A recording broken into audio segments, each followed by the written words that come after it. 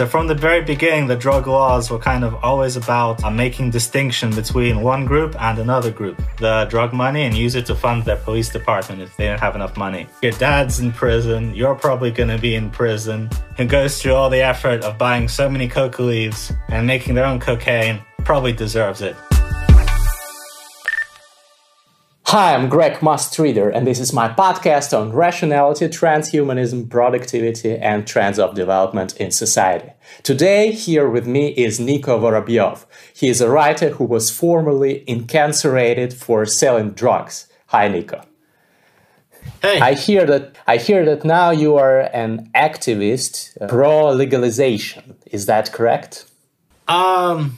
Well, I think activist might be a bit of a strong term, but I try to take my bad experience, my bad decisions, and I try to turn it into kind of a good thing. I want to let people know what's happening more, so they can see the reality, because there's been a lot of bad faith arguments and a lot of propaganda over the years. And now we're just in a huge mess, especially you can see now in America with all the riots and the protests. So a lot of that is down to the way that the drug laws have been policed over the years. And you can see it in all other countries across the world. Actually, you saw it in Russia, for example, like the last year with the arrest of Golunov, for example. So I'm trying to change people's views through my writing.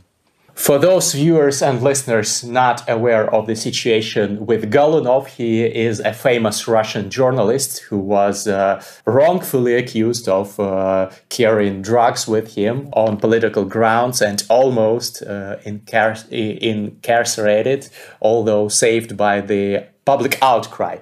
Well, Niko, I think it's a very interesting and important topic, this legalization. And there's been debate going on for dozens of years already. So we are going to discuss that, definitely. But first of all, please, just in short, tell the viewers and listeners who are not aware of who you are, your story. Just the highlights, what you did, how you turned out to become a criminal, and what you're doing now. Okay, well, as you can tell from my accent, it's kind of hard to place me anywhere. So I was born in Russia. It was called the good old Soviet Union back then. But we moved around a lot. We moved to America. That's why I learned English in America from Teenage Mutant Ninja Turtles. That's why my accent's a little bit strange. But then we moved to England, and I never really fit in at school. I wanted something I was never really I was always kind of a geek, I wanted to be more popular. So that's what kind of got me into drugs and drug dealing, things like that. I was going to a lot of underground raves, like ecstasy parties, selling stuff there. At one point, I actually got stabbed and robbed. I got stabbed 6 times. That's a whole other story. But that wasn't enough to kind of scare me away. I actually started doing it more and more, I got drawn more into that world until eventually, I even had by the end of it, I even had a little operation where I was going to university and I was selling drugs at university. I had other guys selling stuff for me as well. So I wasn't just doing it on my own. I was like a really small time boss in the university. But then eventually I got caught in a really stupid way because, when you're a criminal, you have to be lucky all the time. When you're the police, you only have to be lucky once. So I did a really stupid thing, as I always tell my customers on the metro, don't take drugs on the metro in London.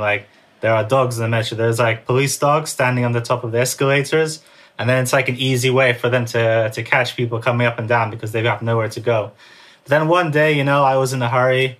And I just put a few wraps in my back pocket. I was going to meet my friend. I was like, fuck it, what are the chances that someone is going to stop me? And they did. And then I got a nice 2.5-year vacation paid for by the British government, free meals, free accommodation, free gym access. I can't say the company was very nice, but, take what you can get. And then after that experience, So while I was there, while I was in prison, I was reading a lot of books. Two books which most influenced me are El Narco, which is like a history of like the Mexican drug war, and another book called Mr. Nice. It's like a biography by a Welsh hash smuggler. And those two books, they got me thinking about like the sort of like the bigger picture of why I was in prison. I mean, of course, like I did what I did. It's my own fault for being stupid and messing around.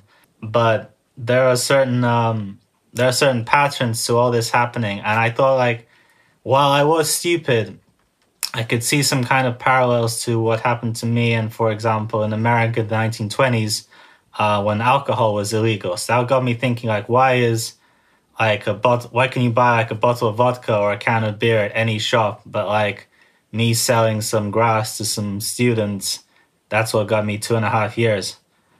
And when I got out of prison, after I got off parole, of course, I traveled the world and I tried to find out more about this question. Yeah, and now you've written Dope World, a book about the international drug trade. I will give the link to the books that you mentioned and your book in the description of the YouTube video and the podcast audio version. Yeah, so it's quite an interesting read. And really, I think the analogy is quite correct with the 1920s, with the period when alcohol was banned. I would say that the analogy would be correct with so-called light recreational drugs like marijuana. But would you draw the same comparison between alcohol and some heavier drugs? I would, but not in the same way. I mean, like, so the arguments that about making like pot legal, it's pretty much the same as making alcohol legal. But when you get into something like heroin, it's a more interesting territory. But I think also that heroin should be legalized in a certain way, and I can tell you why. So, for example, in Switzerland, in the I'm gonna say late 1980s, early 1990s, they had a big drug problem. Big heroin problem, especially. And there was a park in Zurich that was called Needle Park, where the police basically like just gave up, and they said, it's better if like we can just have this problem in this area and then nowhere else. So if we just leave them alone in this area, it'll be fine. And that didn't work out because, first of all, there was no control over the kind of heroin that's being sold. So, for example, if you had like a drink of alcohol from like one of those cartoon bottles where it just says XX on them. So you don't know what the purity of the alcohol is. So maybe you're drinking beer, it's like 4%. Maybe you're drinking absinthe, it's like 80%. You don't know. So that's what the people in the park, the kind of heroin they were buying. So of course, there was overdoses almost every night. And you also still had the criminal element. So someone was obviously still selling them the drugs. Then there was there were like three main gangs. There was one from Yugoslavia, like Serbian guys. There was like a Turkish gang and the Lebanese gang, and they were all fighting each other. So they closed that park in the end. And of course, there was the problem, like all these dirty syringes lying around everywhere. So maybe some children pick them up, things like that. So they closed the park. But what Switzerland did later on is they put heroin on prescription. So now you can go to I think there are still like some loopholes you have to jump through before you can get it. It's not just like you can go to this clinic and say, yeah, give me heroin. If you're signed up, you can go to this clinic. They will give you free heroin. It's clean heroin. So there's no like additives in it. You're under medical supervision. I think to date, no one has actually overdosed in those places. And it's free. So there's no reason why the addicts will need to commit crime. There's no reason why the gangsters will need to like start shootouts and stab each other in public places. And when you have like the pure heroin as well, it's not good for you, but like the main problem is it's the addiction. But there is like, compared to say tobacco, there is like little harm to your body, like physical harm that will actually come from using heroin. Like the physical harm, it comes from other things that are in the heroin, but the diamorphine by itself, it's less harmful than tobacco. but But it's it's as addictive as tobacco. extremely addictive. I think heroin should be more addictive than tobacco, right? I don't know if there's like any way to scientifically kind of quantify how addictive it is, I've but seen some graphs that like heroin is number one, cocaine is number two. Are they yeah, not well, correct? we can agree that it's extremely addictive, yes. But for example, so is tobacco, but we don't treat tobacco in the same way. But the problem with like heroin addiction is it's making it difficult for the people to have who have the addiction to get by, and it's also more difficult for society around them. You know, when they start, if they are like a working class heroin addict, then they don't have the money to afford it. They start stealing things, and it causes more crime and things like that. But you don't see that problem with cigarettes. You don't see kind of cigarette smokers like stealing old people's TVs and selling them so they can get another pack of Marlboros. So what they did in Switzerland is they took the profit out of the equation. And also like it's because you always know when the next dose is coming from, you're not always worried about getting screwed by the police or the dealers.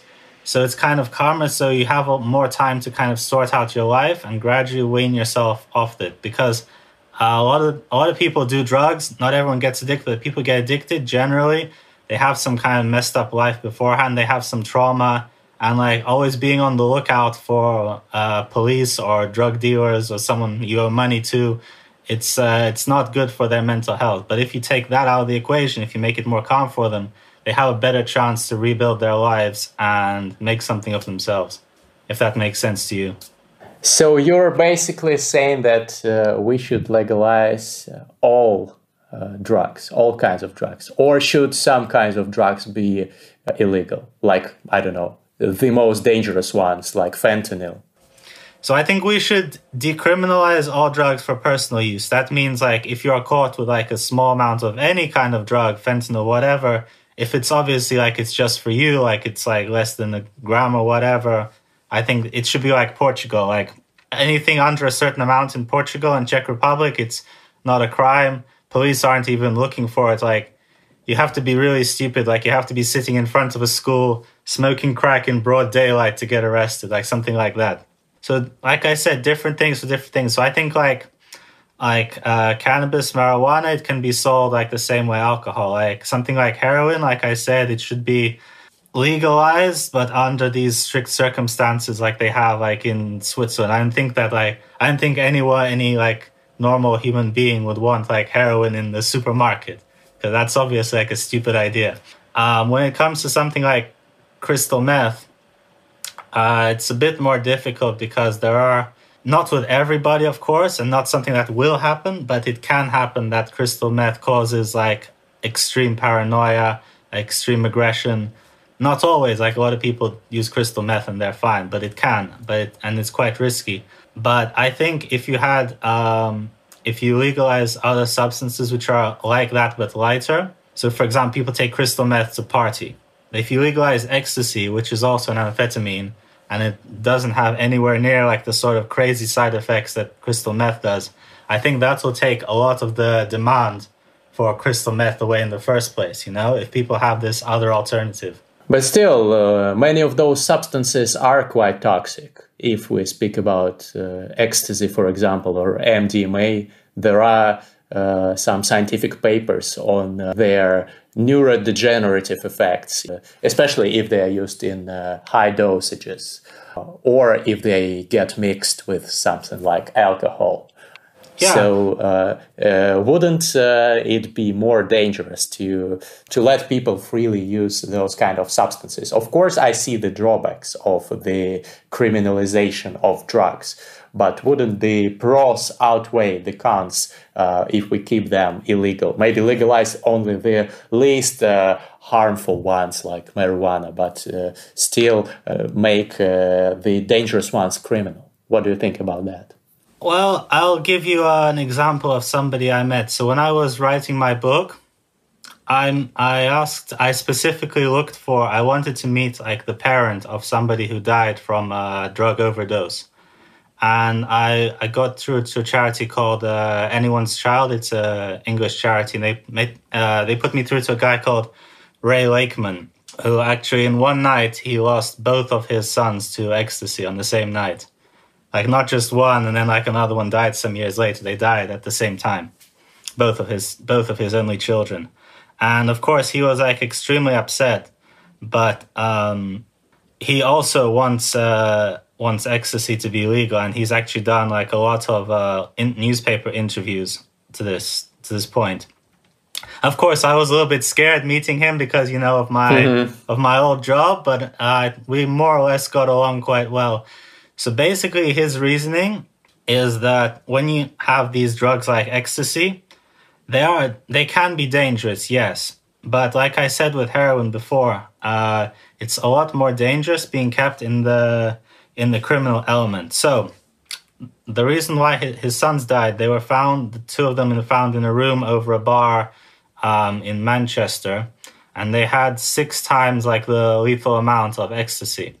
So he said, Wow. Ray Lakeman, the father, he told me that from the point of view of the dealer, what the dealer did wrong is he did not specify exactly the quality of his product. Because when you have an illegal business, there's no way to control the quality of the product.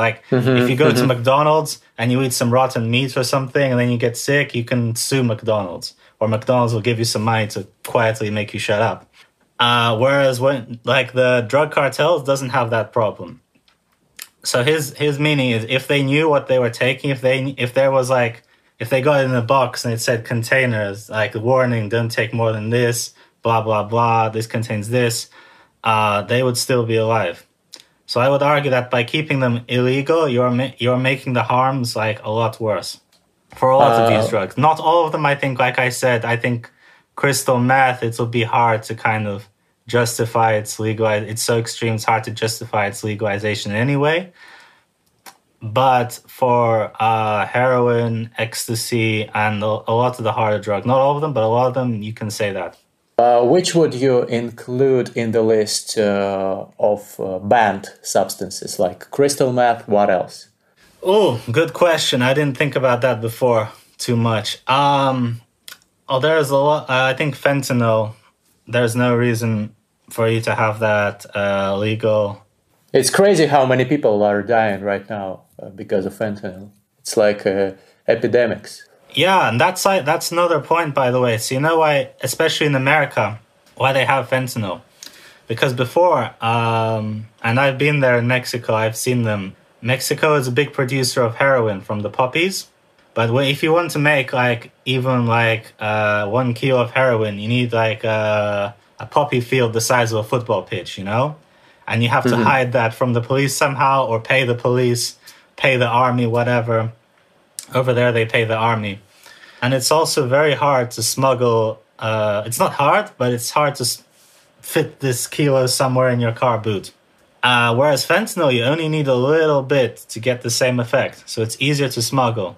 So that's why now there is much more fentanyl being smuggled into the United States. And because it's a lot easier to just hide a laboratory, which can be in just one room, and then hide this tiny packet somewhere in your car. Probably the dogs won't find it. Because it's synthetically produced. It's opioid, but synthetically produced, for those of viewers and listeners who don't know about it. Yeah. So the only reason why there's so much fentanyl really is because it's such an advantage for the criminal organizations, for like the Mexican cartels and the Chinese triads who make it. So again, this is a problem of the black market of illegalization.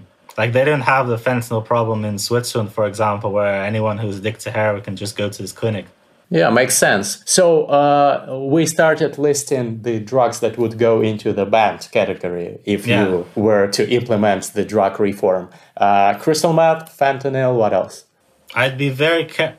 I don't know if it's banned, but because it grows naturally as well. So I think banning it might be but like shouldn't be sold. Definitely, there is a thing. There's a kind of shrub in America called Jimson weed.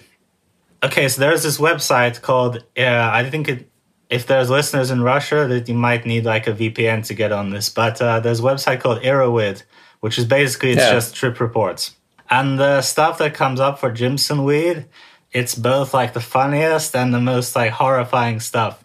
Because like with other psychedelics, like for example, I have done like ayahuasca and LSD, But at some point, you can kind of make that distinction like, okay, these like rainbow goblins I'm seeing in the sky probably aren't real, right?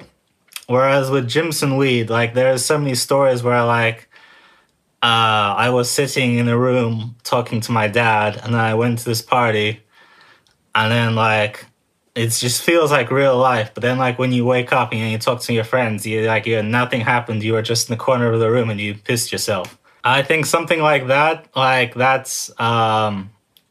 that can be kind of quite dangerous because you might not realize that you're still tripping. Yeah, you might do something dangerous. Yeah, like I wouldn't say to ban it necessarily, but like because you can find it in the desert in America, but it definitely shouldn't be sold. What about other psychedelics? What's your take on them?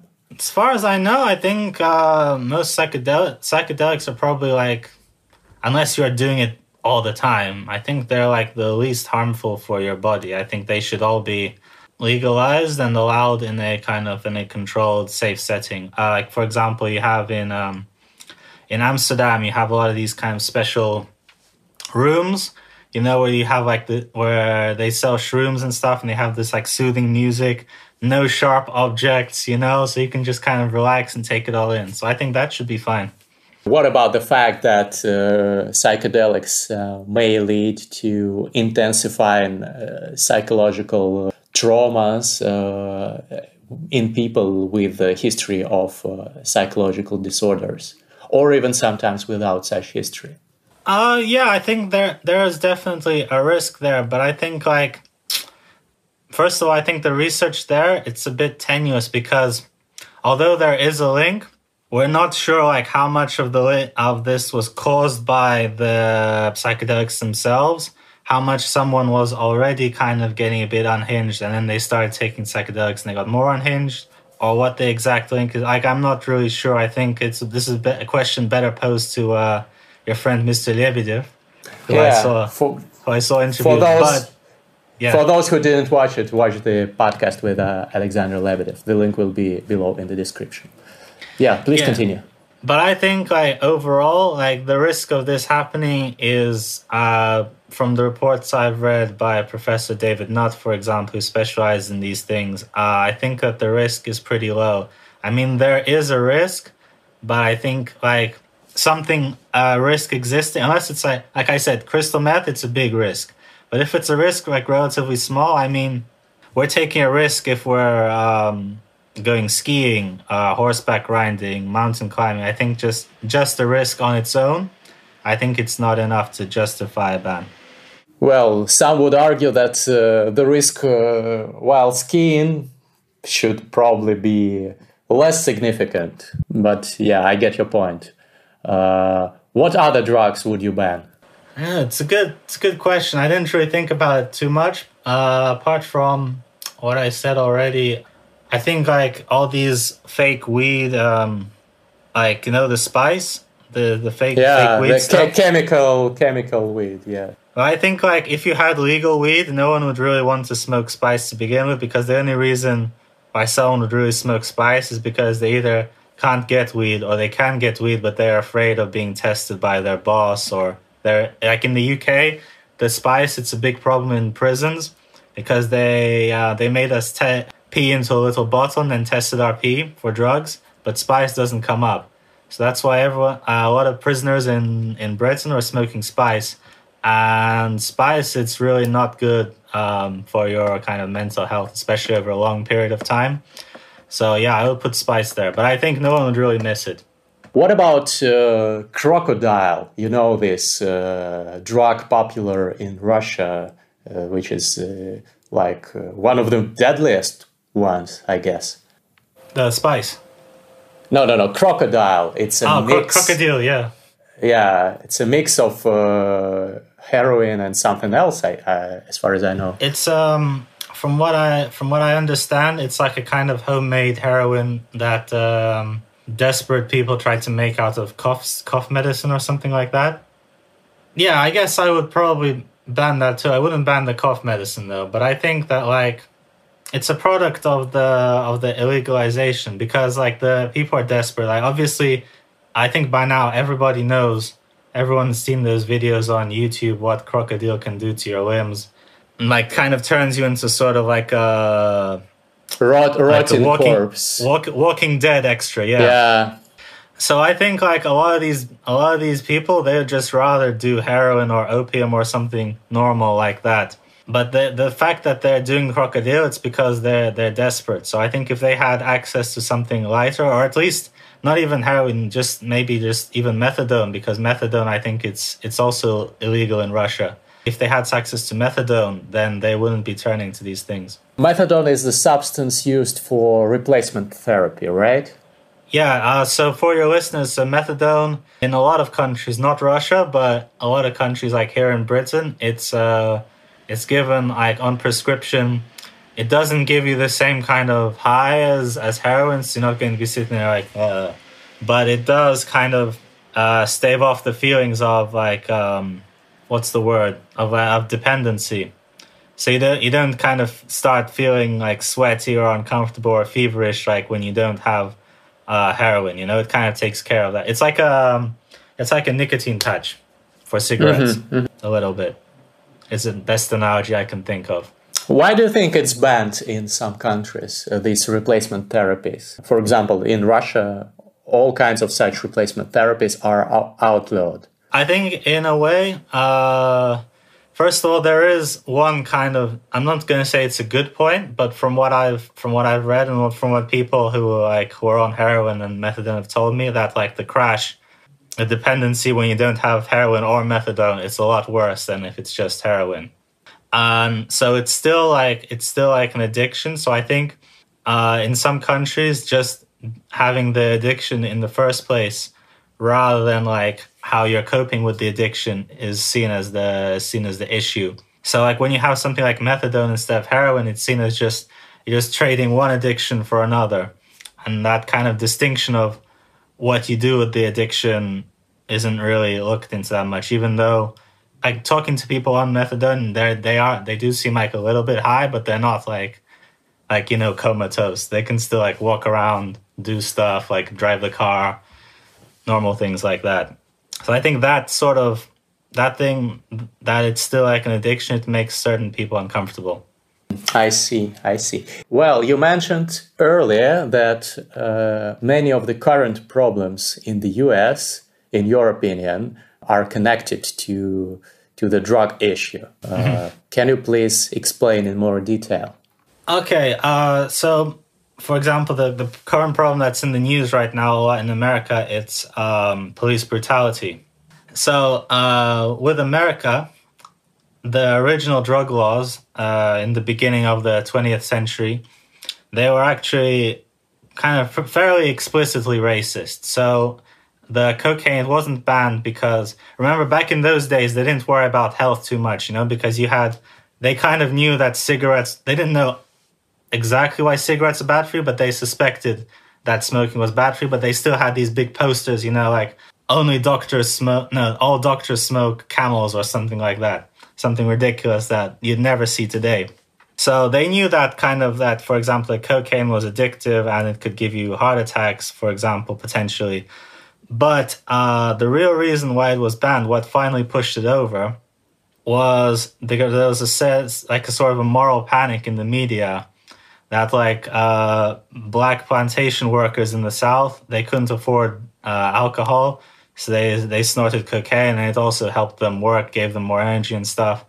And, because cocaine is also an aphrodisiac, kind of makes you horny. So, horny black guys, kind of innocent white girls, America, early 20th century, you can see where this is going. And the same sort of things happened with opium. So opium was banned originally because the Americans were scared about Chinese immigrants. And, what are they doing in those opium dens? Are they getting our nice white girls again? And even the alcohol prohibition in the 1920s, there was a movement to ban alcohol before that. But after World War I, because of the Germans and all the German beer makers, there was a lot of kind of xenophobia. So that's it was unpatriotic to drink beer and drink all these German things. So that's one of the reasons why, not the only reason, but one of the reasons why alcohol was banned. So from the very beginning, the drug laws were kind of always about making distinction between one group and another group. Over time, as America became kind of less overly racist, so like by the 1960s, for example, the civil rights era, like you couldn't just like ban something because like some black or Chinese or Mexican people did it. You had to be more sneaky. So what Nixon did was he starts a new war on drugs to kind of, first of all, to distract the public from the war in Vietnam, and secondly, because it gave him an excuse to arrest lots of black people and hippies who are all against the war in Vietnam. And this pattern's continued like through Reagan, through Nixon, through Clinton, sorry. And what's happened is now there are certain neighborhoods in America which are basically ghettos. The police go there. They know that people are poor, so they're more likely to be dealing drugs. So they arrest more of the poor people from those areas who are usually like either black or Latino. So what happens? These guys go to prison. Their families get torn apart. So their kids grow up without fathers, without supervision, without discipline. Meanwhile, when they get out, they can't get a proper job anymore. In some cases, they can't vote. And because the police are arresting so many black people and Latinos already, that automatically creates a sort of impression in the public eye, like, oh, okay, these guys are all like drug dealers, basically. So then the cycle continues. So it becomes like it's also an easy way for them to make money, because in some states in America, they can just confiscate the drug money and use it to fund their police department if they don't have enough money. So they actually have an incentive to go after, like, pull over black people more. So if you see it was like, with a lot of these police shootings in America, like on a road stop, the police are stopping people because they think that they can confiscate some money to finance their police department. So a lot of these police shootings take place in small towns which don't have a budget. So there's more of bigger chance of an encounter between like a black person and the police. And of course, with a bigger chance of encounter, bigger chance these encounters can go wrong. Yeah. I'm not sure I explained that very well. There certainly are some causal links between all that. So I think most experts. I should add that right now in American prison, there's actually more a bigger percentage of black Americans are in jail than were in prison in South Africa during apartheid. And also America has the highest prison population of anywhere in the world. So black Americans are the most imprisoned population in the world. So then, like, when you look at these neighborhoods and you, like, a lot of people think, oh, okay, why can't they just, like, get their act together and work hard? I mean, it's kind of hard when you're always on the lookout for the police and, like, your dad's in prison, you're probably going to be in prison, you don't really have any prospects, and, like, the cycle continues. So, for example, even though like Jews and Italians, they also lived in ghettos at some point in America, but they didn't have anywhere near this like level of criminalization and stereotyping that black Americans have to deal with. Yeah, so this is all horribly unfair, and it's no wonder people are outraged about it. So the question is, how would you deal with that situation, policy-wise? Well, obviously, many experts say that the war on drugs in the US, especially, and in many other countries, has been a huge failure. You say that we should decriminalize or even legalize most drugs.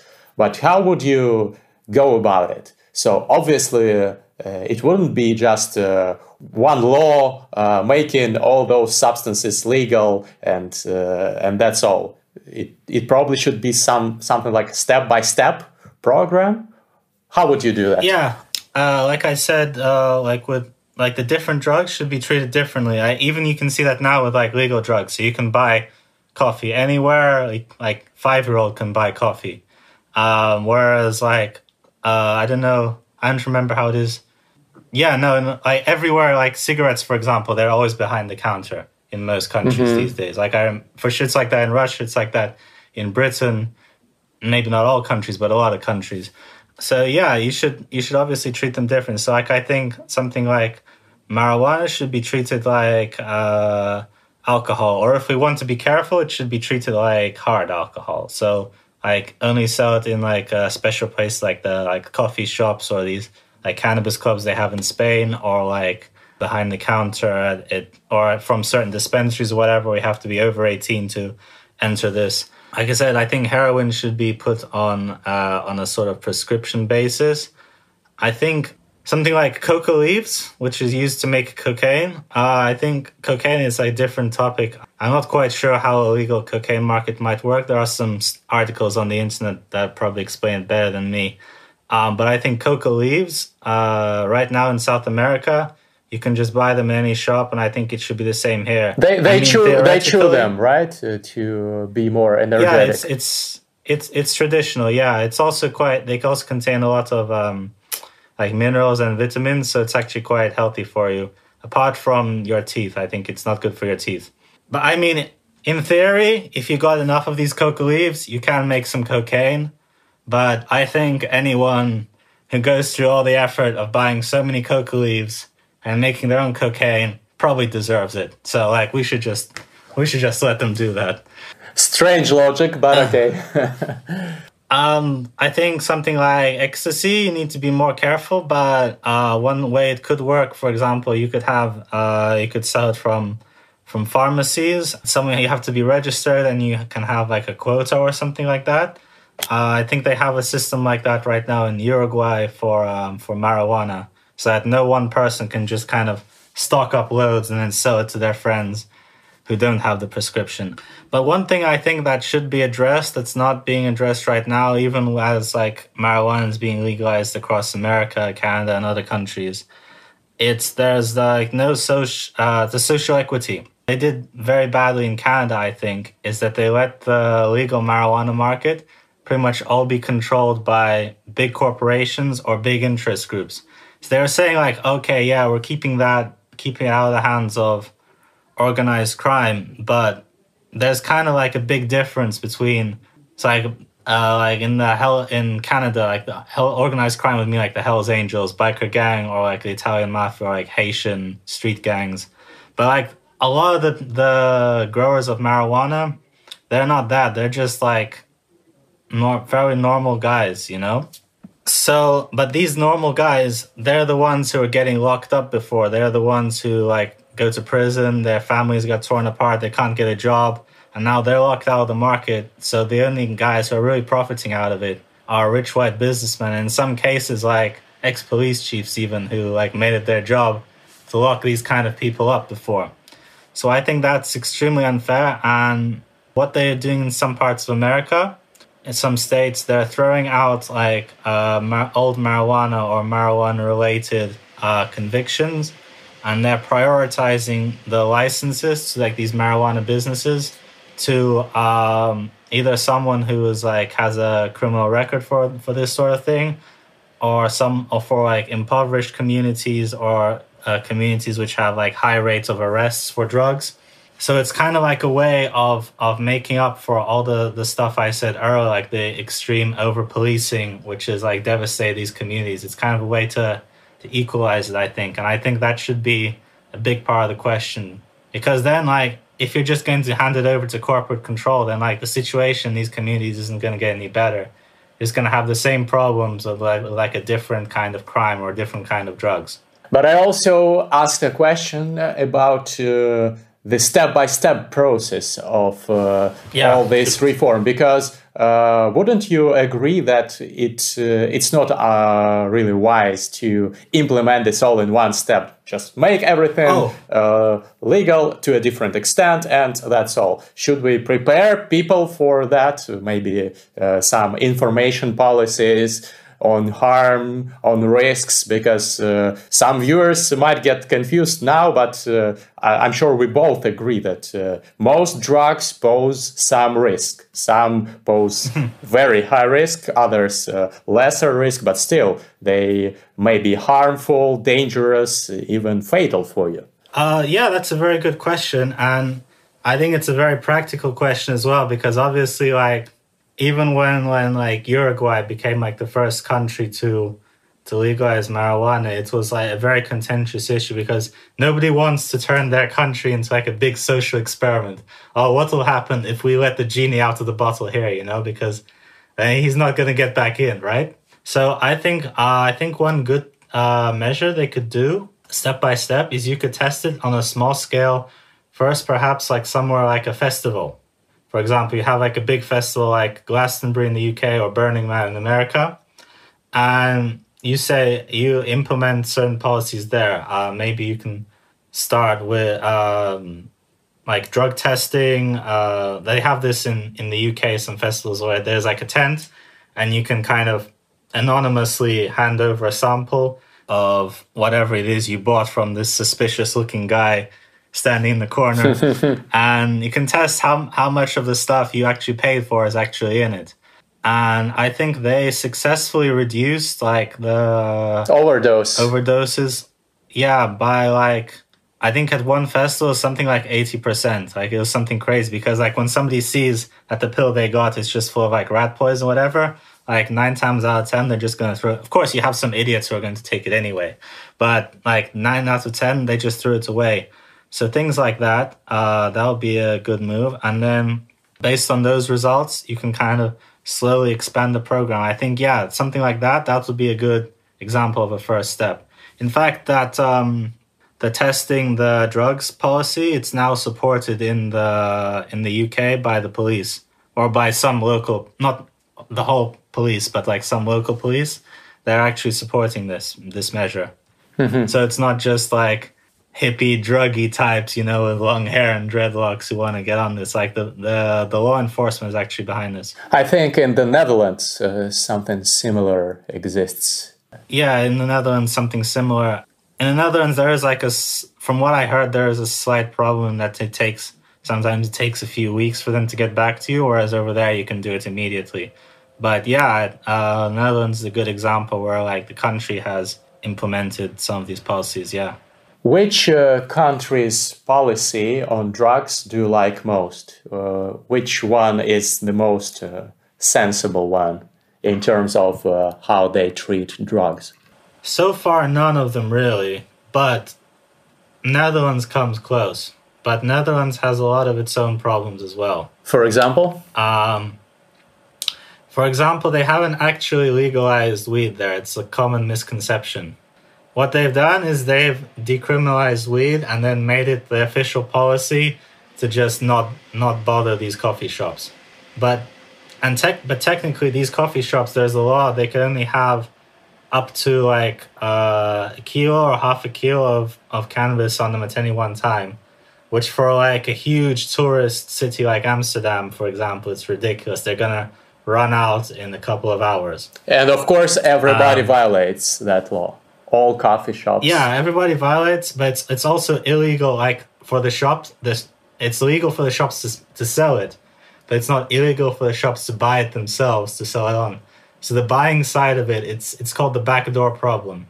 So the buying side of it is it's still illegal and it's still controlled by like various mafia groups and or even just like a normal guy who's like growing in his house can get arrested, even though the product he's providing, it's legal when it comes out on the customer side. Does that make sense? So they have this kind of schizophrenic approach to it. And the other problem is with Amsterdam, especially, because the Netherlands is quite unique in its sort of tolerance policy.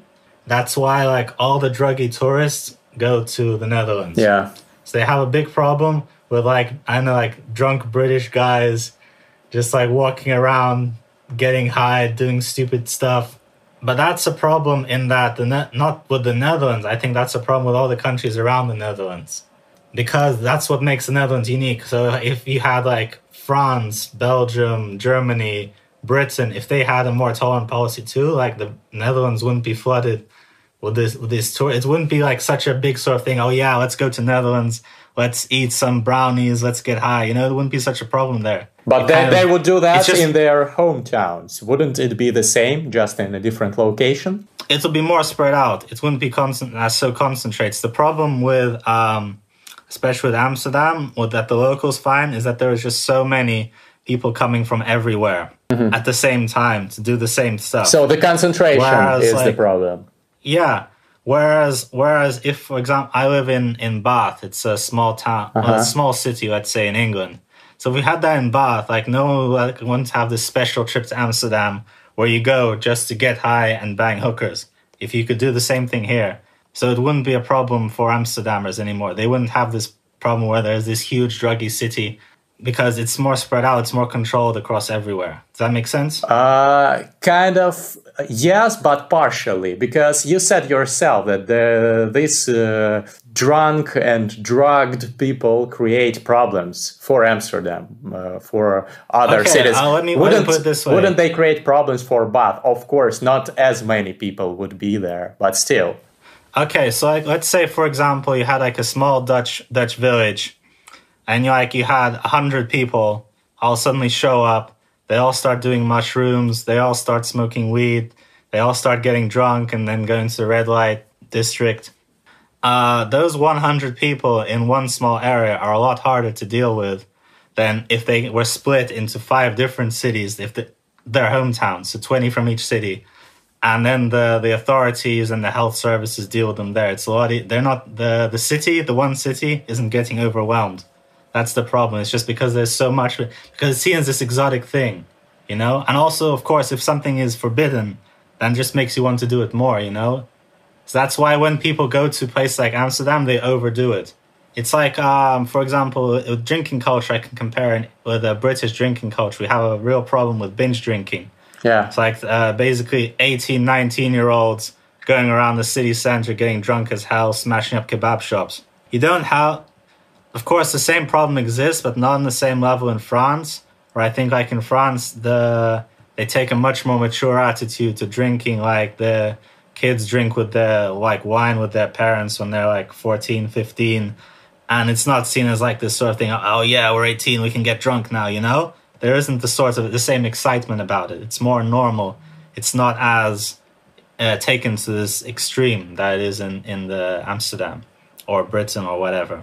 There's still an important question. Don't you think that after this legalization or decriminalization, the amount of people who will try drugs will be higher because it's more accessible?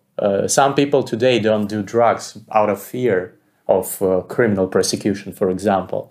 They are curious, but the fear is more significant, so they don't do that. But if you legalize drugs, those people, some of them at least, will try them. Oh, you're definitely right. And there's a lot of like the sort of legalize it people. I'm one of them, but there's a lot of them who would say, oh yeah, don't worry about it. It's not going to cause different. I think the evidence shows that it will.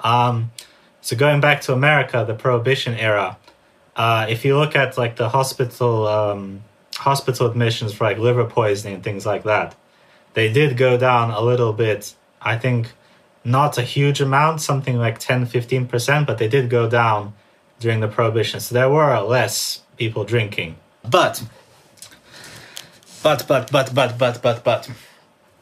first of all, I don't think it's going to be that big. Like I said, only 10-15%. And in the States, for example, where they have legalized marijuana, also the amount of smokers hasn't really gone up that much. The secondly is, if you look at a good example would be Sweden. So Sweden has a very strict drug policy. I think like outside of like the old Soviet countries like Russia and Belarus and stuff, I think it's like the strictest, definitely the strictest in the EU. And it's true, like they have a very low population of drug users in Switzerland as well. Possibly, I don't think it's all because of the laws. Maybe there's like some cultural things as well, like conformity. So there wasn't much drug using, but so Sweden, not Switzerland. Sweden.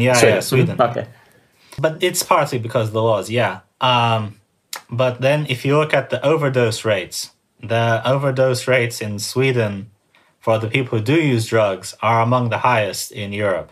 Whereas Portugal, where they are mostly left alone, drug users, the overdose rate is some of the lowest. So you have to kind of strike this sort of balance. You can have more people doing drugs, but doing it safer, or you can have less people doing drugs, but making it wildly more dangerous for them. So you're making an argument that even though there will be more people doing drugs, less people will die, right? Yeah. So the other thing I wanted to say was, even though some people might use more drugs, they might use them instead of what they're doing already.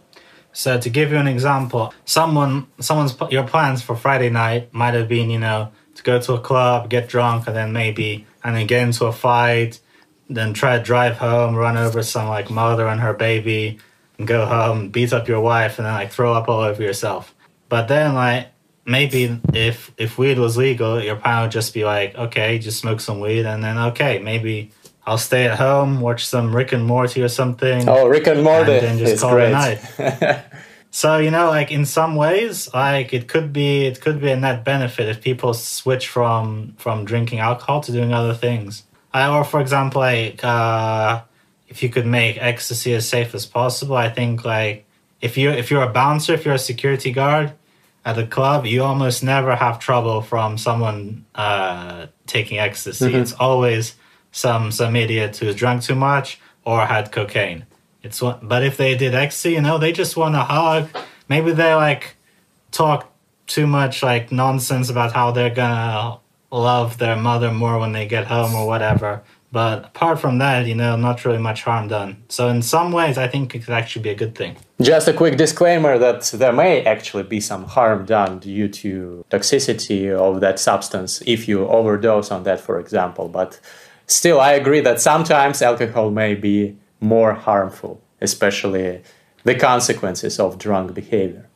So yeah, that's a good argument. Another disclaimer, I'm not a doctor. Neither am I. Well, it's an interesting argument. Still, I'm not 100% convinced that you should legalize the hard drugs. But I think the arbiter to that question would be some country or some area in some country that would conduct this experiment. Like the festival we were talking about. Yeah, that would clarify this. So you said that the Netherlands is the country that is close to what you would approve of, but still not satisfies you. That doesn't satisfy you. Yeah, and I think Portugal made a good step some years ago as well, but the decriminalization policy. But the problem is they haven't really moved on since then. For example, they haven't provided safe places for heroin injectors and things like that, and it's also reaching the wrong audience. So the idea in Portugal, when you if you are stupid enough to get arrested, usually the people who are getting arrested are just like some teenager just smoking weed outside, and then like when you don't get really arrested, but you are sent to this like dissuasion commission, which is like a psychiatrist, a social worker, and something like that. And they see like, oh, they ask you if you have a problem. Then if you have a problem, then okay, maybe we can recommend such and such a center, give you some advice. The problem is this isn't really reaching the hard drug users. This isn't really reaching like the crack and heroin users, because they just don't go to these meetings. They just don't care. Mm-hmm. So it doesn't really do anything for them, So it has its own problems. But I think there are things that to be learned from Portugal and Netherlands, definitely. Are you optimistic about those policies suggested by you being implemented? Do you think that it will happen in the foreseeable future?